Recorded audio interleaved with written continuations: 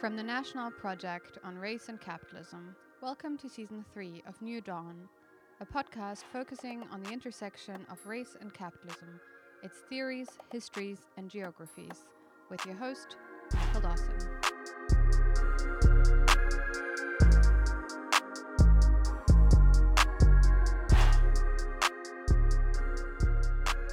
So just briefly introducing, Professor Michael Dawson is the John MacArthur Professor of Political Science at the University of Chicago. Professor Nancy Fraser is the Henry and Louise Loeb Professor of Philosophy and Politics at the New School for Social Research. I'm Myra Cotta. I'm a PhD student here in the Politics Department. Michael Dawson and Nancy Fraser, over the last couple of years, have featured a stimulating political exchange in academia over the constitutive role of racism in capitalist society. Professor Fraser's perspective of capitalism as an institutionalized social order, articulated with Professor Dawson's conceptualization of a new liberal racial order, refutes any form of economicism that reduces this contemporary social, political, economic arrangement to a mere system of commodity production and exchange. For both authors, any serious attempt to understand the persistent inequalities and forms of oppression so neatly delineated within racial, class-based, and gender lines in society today has to go further beyond the critique of exploitation to address the constitution of capitalism and its persistence not only in association with primitive accumulation and surplus appropriation. The result, synthesis, is a particularly promising framework to theorize the structural entwinement of race and capitalism. And to start our discussion, I want to ask them first. The first questions will be to address the conceptual and historical relations between race and capitalism. And then we're going to move to grapple with the politics of this understanding, mainly in the US, but also in the rest of the world, the politics of it, particularly in Europe and Latin America. So first, the question for both Professor Fraser and Professor Dawson: why the topic of race and capitalism, and why now? There's been this great tradition in the political study of race. We have Du Bois, Eric Williams, James Bogg, Angela Davis, Robinson, Cornel West, just to name a few. But Black Marxism or any other attempt to study the mutually constitutive entwinement of race and capitalism has been for a long time marginalized in detriment to post-structuralist approaches, claims of representation, or even liberal, now neoliberal attitudes towards race. So what is the relevance now of this inquiry? I think there are several reasons that now is the time. One, intellectually, I think the republishing of Black Marxism early last decade was critical, particularly with Robin Kelley's intervention in Forward, where he's trying to situate Cedric Robinson's work in a broader context of Black radical thinking and Black radical activism. A few years later, we also see in parallel the new slavery studies. Walter Johnson, Edward Baptist, Swin Beckert, and many others talk, and they actually use the phrase racial capitalism, although we might ask for a little bit more theoretical grounding within those works. It's begun to be reintroduced again actively in the historical professions. And there's actually a lot of debate among historians between those doing new histories of capitalism on one hand and those studying slavery and racial capitalism on the other. Peter Hudson's important intervention, I think, also helped push the debate forward in the Boston Review, where he critiqued that literature and tried to connect it to the works that were just mentioned, those of Eric Williams, those of W.E. Du Bois, and those of, among others, of Theodore R. James as well. And his work, in fact, tries to expand it beyond the U.S., in fact, his new work beyond the Western Hemisphere, and to think about how are those in the Caribbean, how those in South Africa think about the nexus of race and class. And I think also in this final period, whether we're thinking about the work in the 1990s of feminist scholars, such as McClintock, trying to theorize the articulation of patriarchy, white supremacy, and capitalism, or work today that attempts the same thing. We're also hearing from young activists in the movement for Black Lives and BYP 100. They're having workshops on racial capitalism. How do you understand the articulation and intersection between homophobia, patriarchy, capitalism, and ongoing Black oppression? How do we understand the attacks on Black bodies that are visible and continuing at the same time, I'm trying to understand the economic marginalization, deprivation, and expropriation that continue within black communities. It's often in the same place. We're always in the same place, but one example would be Ferguson, where even the Department of Justice under Obama said the criminal justice system was being used to extract and expropriate money out of poor black communities, and the police were partly responsible for suppressing dissent and policing those boundaries. So those are some of the reasons, both from the standpoint of activism, but also from the standpoint of scholarship, that there's been a swell in interest in these questions. That's obviously very relevant. And I think that the question that Mayra poses is well posed. I mean, I do think it's kind of remarkable. I've seen in the course of my lifetime the sort of marginalization of Black Marxism and of the whole problematic of trying to theorize and understand the nexus of capitalism and racism. That was, when I was a young student and activist, very much the sort of front and center. And like all forms of Marxism and the whole problematic of capitalism, it fell off the radar screen. And there was a lot of sophisticated work on racism in the liberal tradition and in the post-structuralist tradition, but it did not try to deal with the problematic of capitalism and racial capitalism. I mean, my answer then, why now, is just very simple.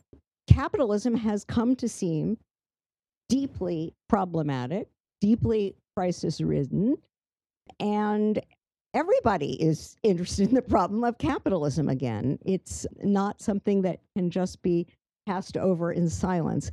And so it makes perfect sense for people who have been working in the traditions of critical race theory from whatever angle to return to this Black Marxist tradition, to reread all these great thinkers that you named, and to try to figure out what in that tradition remains viable and important, where things need to be revised, how to mobilize the resources, the conceptual resources of that tradition to understand the present.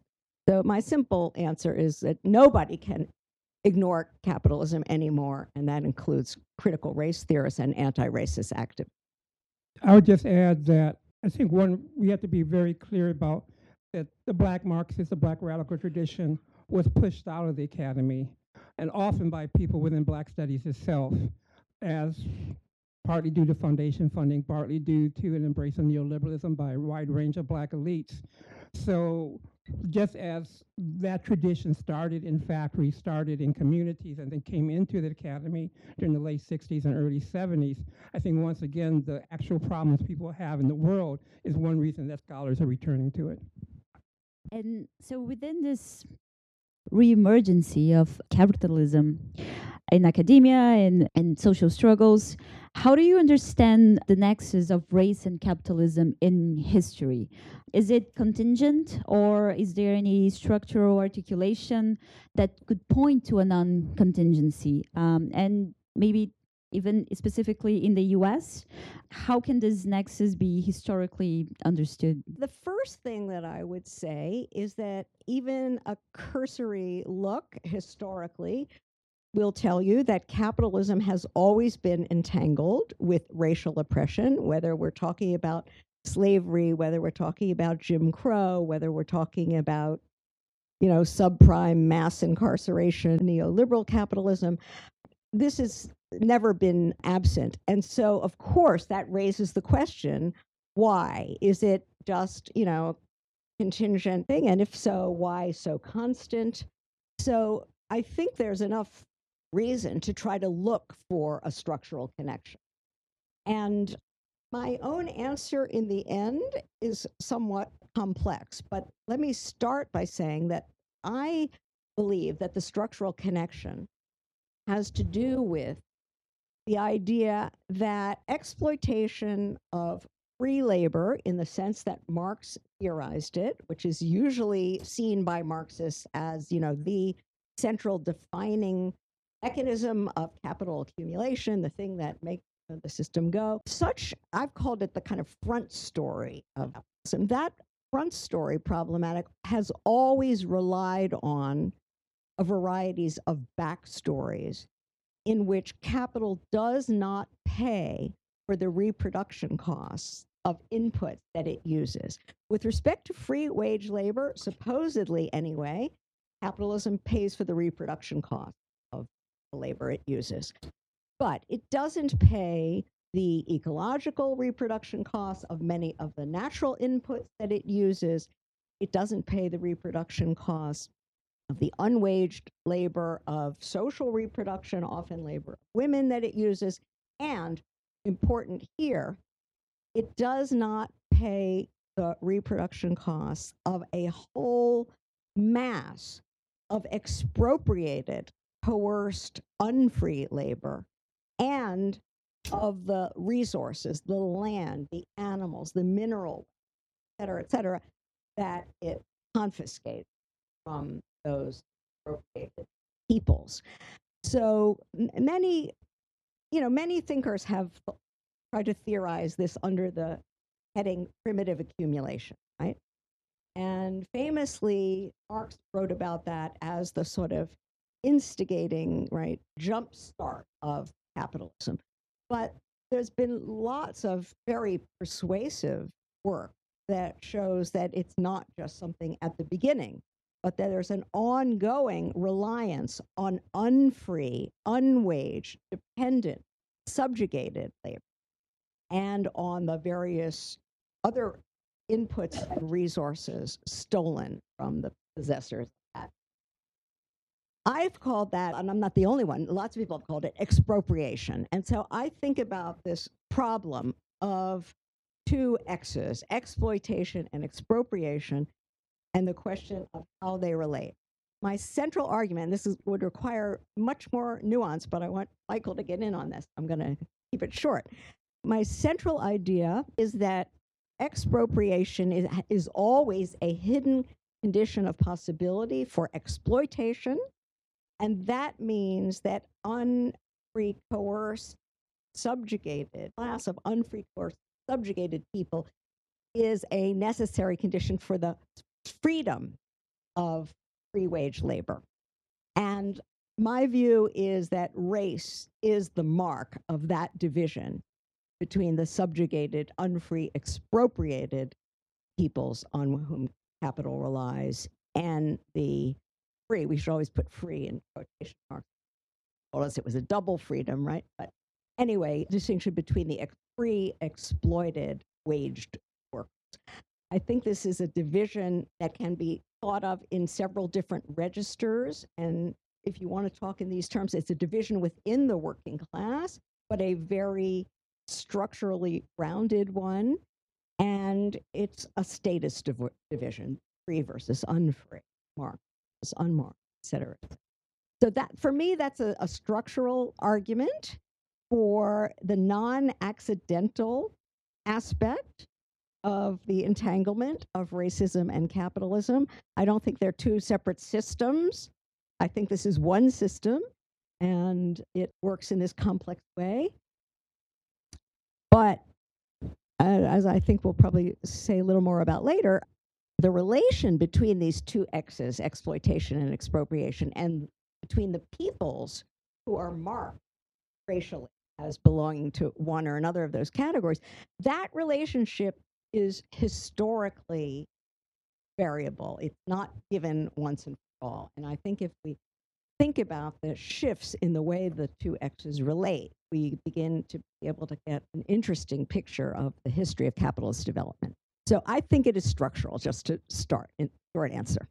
Add a few things to that. One, I know this is in my work, this is in Nancy's work, and a lot of other colleagues' work, is that starting with Marx talks about the central role that the state plays in both the process of what he calls primitive accumulation, which, as Nancy suggests, a lot of us think of ongoing accumulation that doesn't have an endpoint, is the role of the state and the violent state. But the state, I think, is also useful to think about it as a racial state. The state is making the markers, is providing the boundaries between what is, the level of political economy, those who are exploited and those who are expropriated, but illogically between lesser humans and superior humans, between civilized and uncivilized, between second-class citizens, first-class citizens. It's changed over time, it varies over time and place. But that ideological boundaries that are set very, very early with the emergence of capitalism and colonialism and imperialism remain with us today. And that is part of the reason someone like Du Bois in Black Reconstruction talks about, in the U.S. context, the development of true proletariats with different statuses, even if they're both are exploited or super exploited. In the case of black and brown workers, as many of the authors that Myra initially cited talk about, are all part of a racially segmented working class. Oner Inche has a new book on what he calls colonialism and the racial state. And so the racial state is not just a state in terms of the metropole, but it's also a colonial state pretty much from the beginning. So that's, I think, the role of the racial state is necessary to theorize. I think, and with respect to the U.S., which was the last part of the question, we should think about three processes being very central from the beginning. One is that of conquest, the Southwest, Oceania, the former Spanish colonies, the process of dispossession, genocide, in which indigenous people were displaced off their land, often killed, and their land was therefore free of anybody, the Lockean sense, and therefore open to colonization, and then the enslavement of Africans and the importance that the enslavement of Africans played for both the UK and the US in building up both their industrial and financial institutions and infrastructure that stay with us today. What are the implications of the debates we're having here now in this theoretical framework that's being built? What are the implications of it to the politics of race in the US today? I mean, we are faced with the rise of Trumpism, the alt-right. We see a strong pushback against Black Lives Matter. We hear accusations of divisionism within the left.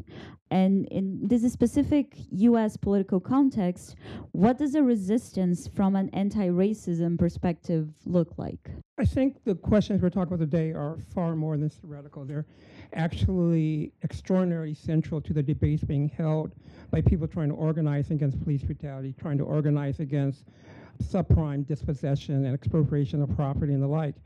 There's a number of theorists theorists and activists who will make the claim, as one of my colleagues, Adolph Reed Jr., has made, that racial capitalism is a nonsensical subject to talk about. There's only capitalism, there's no such thing as racial capitalism, and that it divides the working class to fight against the murder of black people by the police. That's a very old and honored line of thinking within the left. It goes back to the Socialist Party and others who say we can't take up the fight against lynching because that would divide the working class. So thinking about the nexus between capitalism and white supremacy is absolutely critical in terms of thinking about what are the motive forces, what are the types of struggles likely to undermine various types of forms of domination on one hand, who are the allies and who are likely to play leading roles. There are also those other types of activists, sometimes some with the label, go by the label Afro-pessimists, say that the political economy is not that critical and that the key motivating factor in modern history is anti-blackness. And actually, and some of them actually reject the idea of using the term white supremacy. So these are debates that activists are literally debating as we speak in London, in Los Angeles, in Joburg, in Cape Town, about how to think about the critical nexus between capitalism, between white supremacy, and for some activists, certainly more than when me and Nancy were active, also thinking about patriarchy and heteronormativity as axes that have to be theorized on the ground in the context of specific struggles. We're going to see it in electoral. Do we concentrate on trying to win over the white working class? At every level of struggle, who are the likely main forces to fight against domination and oppression of various types? Maybe the best way for me to try to approach this question is to go back to this exploitation expropriation structure and say what I think it looks like today.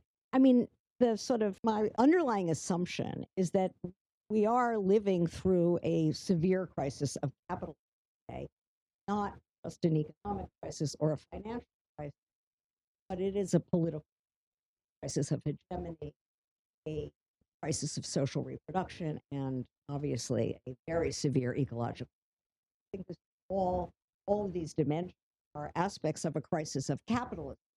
And I think any question about what the politics and what an emancipatory politics of our time can be or should be has to be situated in relation to a diagnosis that takes very seriously this idea of a multidimensional general crisis of the social order.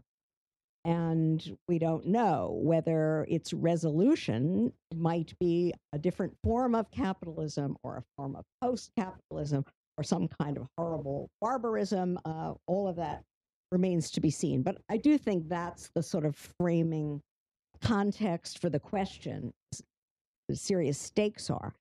Now, if we take this schema that capitalism always involves an entwinement, an internal calibration of operations of exploitation and expropriation, what does that structure look like today? Well, I said a few minutes ago that throughout most of capitalism's history, there were never perfectly clear, but more or less clear-cut divisions between who is expropriated and who is exploited, who is a dependent, stigmatized, racialized other, and who is a free worker and a citizen. And that's essentially the color line. I think today things are murkier. I think we've got the emergence of hybrid.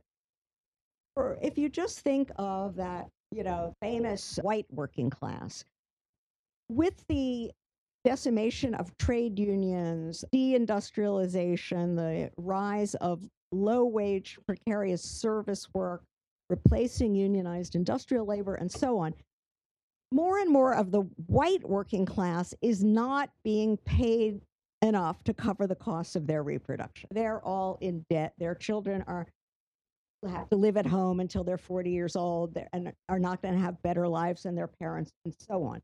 So even though they are still exploited in wage labor, their situation is overlaid with an expropriative dimension. Remember that my definition, or at least part of my definition of expropriation, is that you're not paid the full reproduction costs of what you input capital accumulation. On the other hand, as we know with the relocation of manufacturing to the global south, formerly colonized and expropriated peoples are indeed doing wage work, are exploited. And for a long time, people of color in the metropole, including in the United States, have been doing wage work. They've been paid less than white workers, and their wage work has also been overlaid with an expropriative dimension. But more and more, in other words, everybody is, or not everybody, many, many more people than ever before are both expropriated and exploited. And that, in a sense, sort of presents a kind of challenge, or it causes something in the racial order to be very out of whack. If we don't any longer have this clear-cut hierarchy, and of course, it goes without saying that with decolonization in the global south, people who used to be colonized subjects are now citizens, and with the end of Jim Crow, or the same is true within the metropole, even despite the entrenchment of voting rights and other fundamental citizenship rights here. But anyway, what I'm trying to describe is a world in which racial ordering is being sort of shaken, turned a little upside down, at the same time that there's tremendous kind of parity in people's situation. This is a very explosive combination, in my opinion, and it gives rise, as more and more people, wherever located, reject the mainstream center-left and center-right political parties, are looking for out-of-the-box political options. You can see how, as you mentioned, Trumpism, alt-right, and so on, you can see that comes in at one side, various left populisms, Sanders and so on. The other side, the rise of new forms of young anti-racist militant movements and organizations. This is it's a time, I think, where everything is really up for grabs. Most people, I think, find this a very frightening, negative time. People use the word fascism and so on. I think it's also a time of real opportunity. I don't want to go on any longer, but that's a start. I think there's one of the aspects of the racial order that we shouldn't lose sight of, though, is the state again. Because one thing that the state is doing is keeping the old racial order very much in place. And it's one of the things that we've seen, I think, is the ideological resilience of racist ideology and the in this time of crisis and increasing precarity for most people, what people often turn to, and I'm talking about white Americans, some white Americans specifically, is the racial order, their racial status as being superior to the marked other. So there's just, every week we read about incidents of people being followed. You don't belong here. I live here. You shouldn't live here. Why are you on this street? Why are you driving this car? People getting shot down in the street by neighbors, by their neighbors. So one of the things we see is both the state and civil society trying to reinscribe these racial hierarchies of the past. I was talking to some folks at Cornell a couple of days ago. They talk about one of the main social bases for Brexit were pensioners who were actually somewhat well off, but wanted to go back to a world that they recognized where their privilege was clear and solid. So I think we have to think about both the ideological apparatuses that are really sort of ratcheting up highlighting the racial order and racial status as a way to preserve support for the right, and even as the deal of we're going to keep your lives pretty good, that's falling apart for almost everybody, regardless of racial status.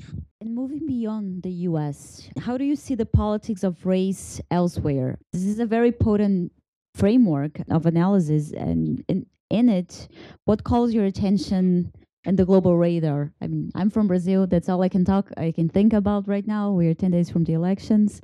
But how do you see the politics of race globally? Well, I mean, it's just a time of enormous turbulence, and we are seeing in many, many places expressions of overt racial animus and racism in politically as well as in civil society, social movements and so on, of a sort that have not, been respectable, have not been, shown in public.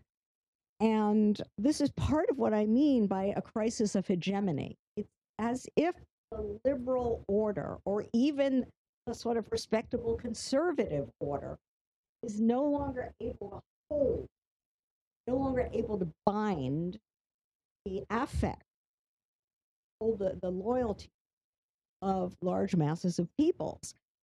So I think, we find various forms of anti-immigrant xenophobia, color racism in almost everywhere, really, in one form or another. And what I also want to suggest is that less powerful at this point, but nevertheless important, are left populist countercurrents for whom the rights of migrants, of people of color, and of workers of all color are, the sort of central point of mobilization. And I would suggest that Demos in Spain, the Sanders campaign and affiliated offshoots in the United States, the left turn of the British Labour Party, I don't know what's going on. There must be something left of the Workers' Party in Brazil and elsewhere in Latin America. But I mean, the thing is that it's a time to think in terms of coalition. I think that this hybrid X thing that I described actually could, in theory at least, open more possibility for alliance, cross racial class alliance, in the sense that it should be very clear, well, if anyone figure out how to really explain this in a politically telling way, I certainly am not, but it could be made clear to white working class people that, however radical or not radical, that their fate is absolutely tied to that of migrants, of people of color, and that there is no way to protect you from exploitation if you're not also focused on expropriation. That you can't solve one of these problems without the other. They're all linked. So I think that's getting to your question about kind of what a better strategy. I mean, I think it's about taking the bull by the horn. The one thing that I know will not work is to try to defend the status quo ante, the pre-Trump Obama order, which I have called progressive neoliberalism, which from my point of view is what created the conditions for Trumpism and the alt-right. So I think it's about going forward and not going back. I don't think there's going to be much of a debate on this one. But there's a few lessons I think we can draw that are very similar to what Nancy just said.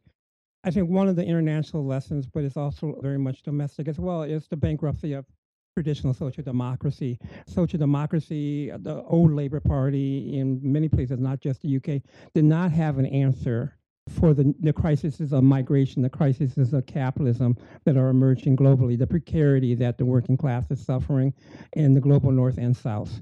Second, I think we should pay attention to the class bases of the right wing pushback as well.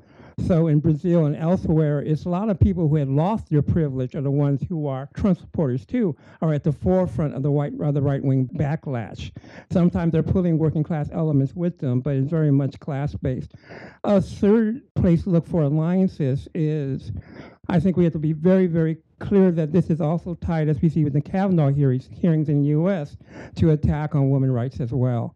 And that, as one article I read recently suggested, there's certainly a defeat with Kavanaugh's confirmation, but that was true in the civil rights movement. There's a lot of defeats before you get to victories, but it is beginning to mobilize elements as well, and those elements are part of the type of alliance I think that Nancy's talking about.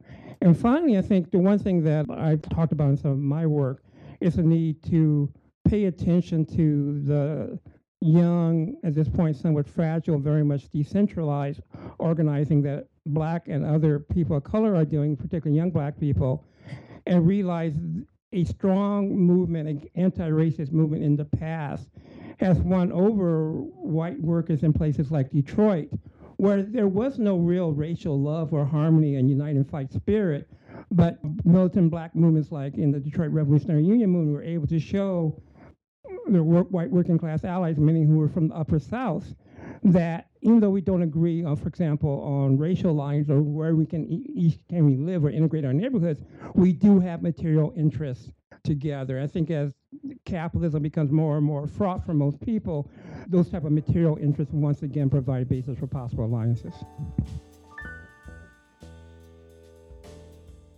Thanks for tuning in. Please find us on raceandcapitalism.com. That is raceandcapitalism.com to access the show notes describing this and all the other episodes and stay up to date on the Race and Capitalism Project.